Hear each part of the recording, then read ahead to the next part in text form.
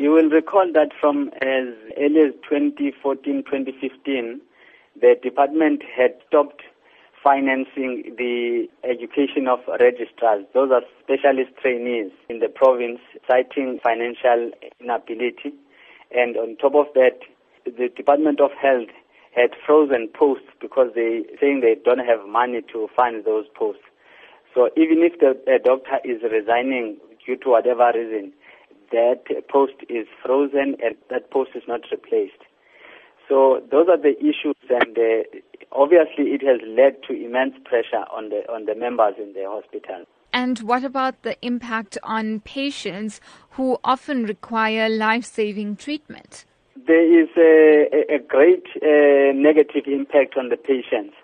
In neurology, for example, we only have one specialist in the whole region, just one specialist.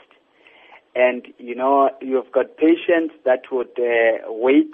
Usually they used to have urinary catheters for 3 to 6 months, but in the meantime they're waiting for 3 years.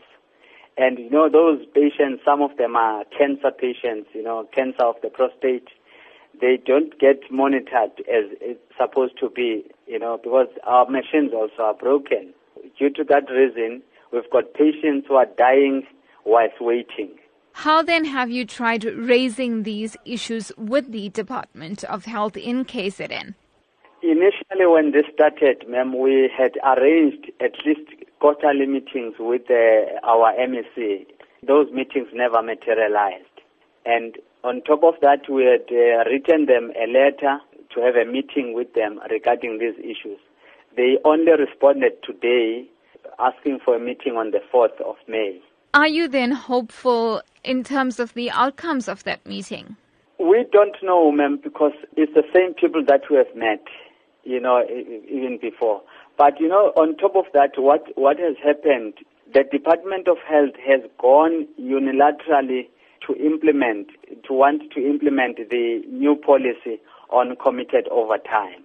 Will you then still be going ahead with your planned protest march for the 5th of May? We are going to go on a protest march because the meeting on the 4th, it was communicated to me today. I still need to get my colleagues to be available on that day. We could have it after that, but we haven't agreed as such.